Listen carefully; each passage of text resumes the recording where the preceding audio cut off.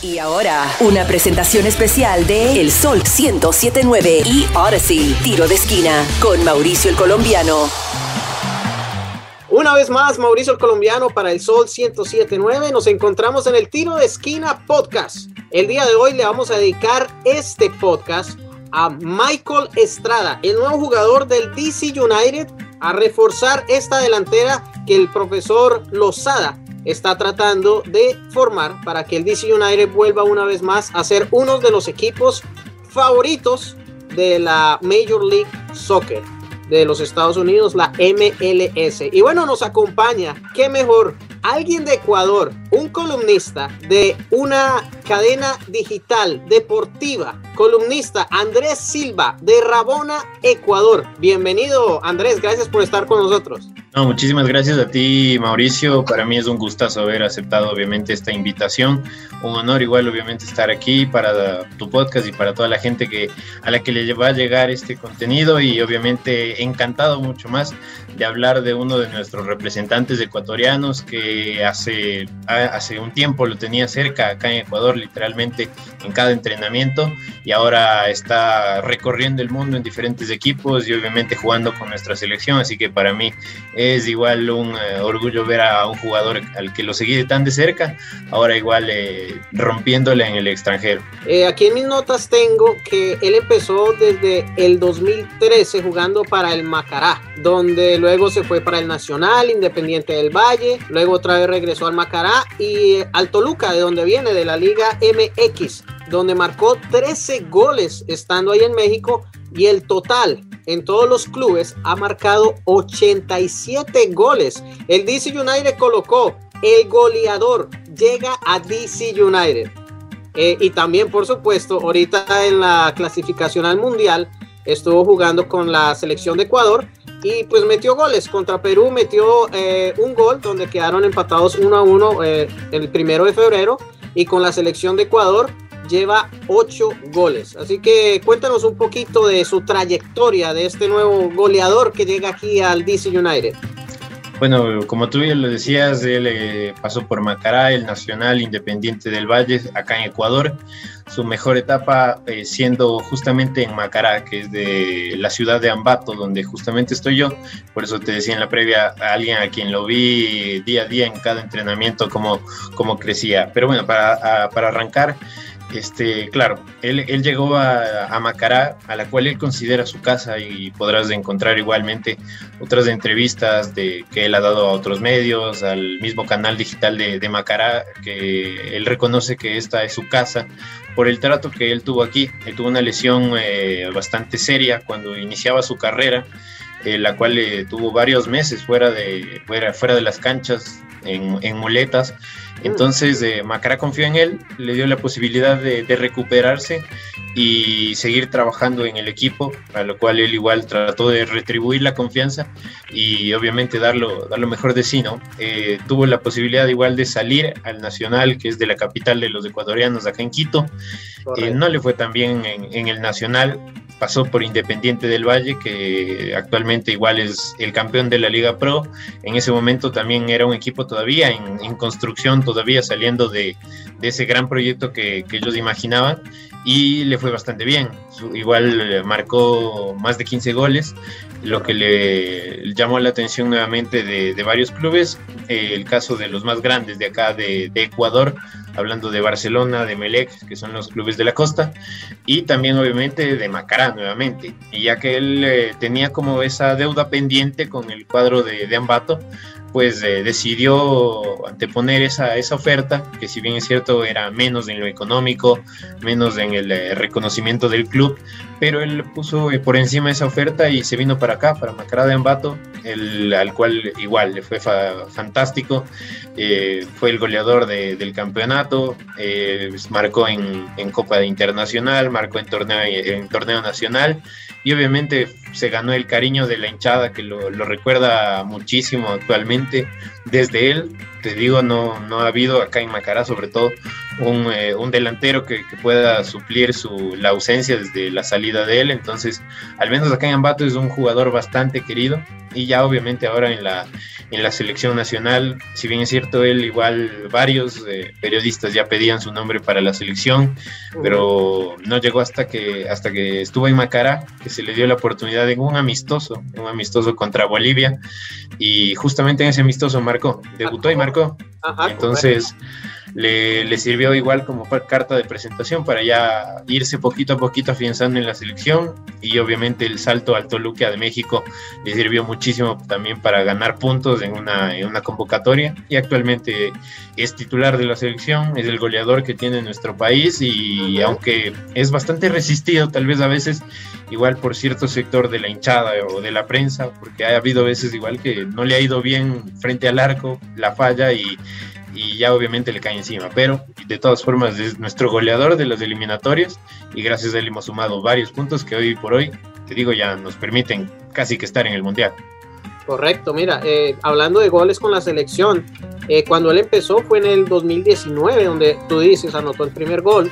Luego anotó 2 goles frente a Uruguay, 3 contra mi querido Colombia, también estuvo ahí metiendo gol, y recientemente pues estuvo con la selección de Perú, donde pues ese fue el golazo que marcó, y por ahí ya lo tenían en la mira, y dijeron, no, este muchacho, 25 años, tremendo goleador, lo tenemos que traer. El DC United ha estado buscando, no desenfrenadamente, pero sí rápido, para poder cubrir los huecos que se quedaron, porque se nos fue Paul Arriola, se nos fue para otro equipo. Este muchacho jovencito que salió de la academia de Virginia, se fue para Europa, se fue a jugar a la Bundesliga, y pues los buenos jugadores se nos han ido. Entonces ahorita tenemos de delantero al peruano Edison Flores, que cuando jugamos Colombia contra Perú, él fue el que metió el gol, y luego en el siguiente partido él volvió a marcar. Entonces el DC United ahorita tiene a Edison Flores, aunque durante los 2 años que ha estado lesionado, y pues está tratando otra vez de estar en su momento. Ola Camara fue el goleador de la MLS, nuestro goleador. Entonces tenemos Edison Flores, tenemos Ola Camara, y ahora al goleador Michael Estrada. Maravilloso. Estaba viendo también aquí en las notas que él fue comprado por el Toluca por 3.3 millones. Ahorita está en préstamo con el DC United hasta que se le venza su contrato, pero está en calidad de compra. Lo más posible, yo creo que si sigue actuando como ha estado de ser goleador, lo más probable es que se quede en el DC United. ¿Tú crees que esa sea la posibilidad, que eso sea lo más correcto, o simplemente mientras se termina su contrato con el Toluca se va a esperar? Bueno, seguramente he podido hablar con Michael en algunas ocasiones, y la verdad es que él llegó a Toluca y le fue de más a menos. Empezó bastante bien, empezó marcando, empezó ya ganándose un cariño de la hinchada, y lamentablemente luego con la llegada de más refuerzos, igual con una que otra lesión, pasó por el tema del COVID, que también lo afectó a él en lo físico. Le supuso igual perder el espacio que él tenía, ¿no? Pensábamos igual que con la llegada de Nacho Ambriz a Toluca iba a poder recuperar esa posición, iba a poder recuperar el nivel, sobre todo entiendo que Ambriz es un gran entrenador, lo demostró en León, y ahora Toluca igual lo tiene. Entonces pensábamos que con él se iba a poder recuperar. Lamentablemente igual llegaron otros jugadores, llegó Leo Fernández, que también es uno de los queridos allá en Toluca, y obviamente no hubo espacio para Michael. Entonces creo que esta operación de marcharse cedido al DC United le sirve tanto a Toluca como a Michael y a la selección, sobre todo porque si bien no venía teniendo minutos en México, igual era convocado acá en la selección ecuatoriana. Es de la confianza absoluta de Gustavo Alfaro, pero se notaba esa falta de ritmo, esa falta de minutos en cancha. No es lo mismo estar entrenando a la par de tus compañeros que igual jugar cada fin de semana. Entonces, sobre todo por ese lado, se lo toma, al menos acá en Ecuador, de gran noticia que se haya ido para la MLS y sobre todo a DC United que como lo mencionabas buscaba un goleador. Entonces acá seguramente es su gran chance. Él sabe que igual está en año de mundial. Ecuador, como te lo decía antes, por suerte ya prácticamente está en el mundial. Entonces él también quiere volver a recuperar ese nivel. Seguramente allá si tiene minutos, no duden que va a marcar favorablemente para nosotros. Al menos en Estados Unidos les va bastante bien al resto de nuestros ecuatorianos. No por nada la MLS se ha fijado bastante en el mercado ecuatoriano y se ha llevado un montón de jugadores tanto de torneo local como de otras ligas. Entonces seguramente le va a ir bastante bien a Michael, y teniendo en cuenta que como te lo decía, es un año de mundial. Él sabe que necesita marcar, necesita tener la mayor cantidad de minutos para igual él llegar a Qatar finito, y obviamente ahí con la selección a tope.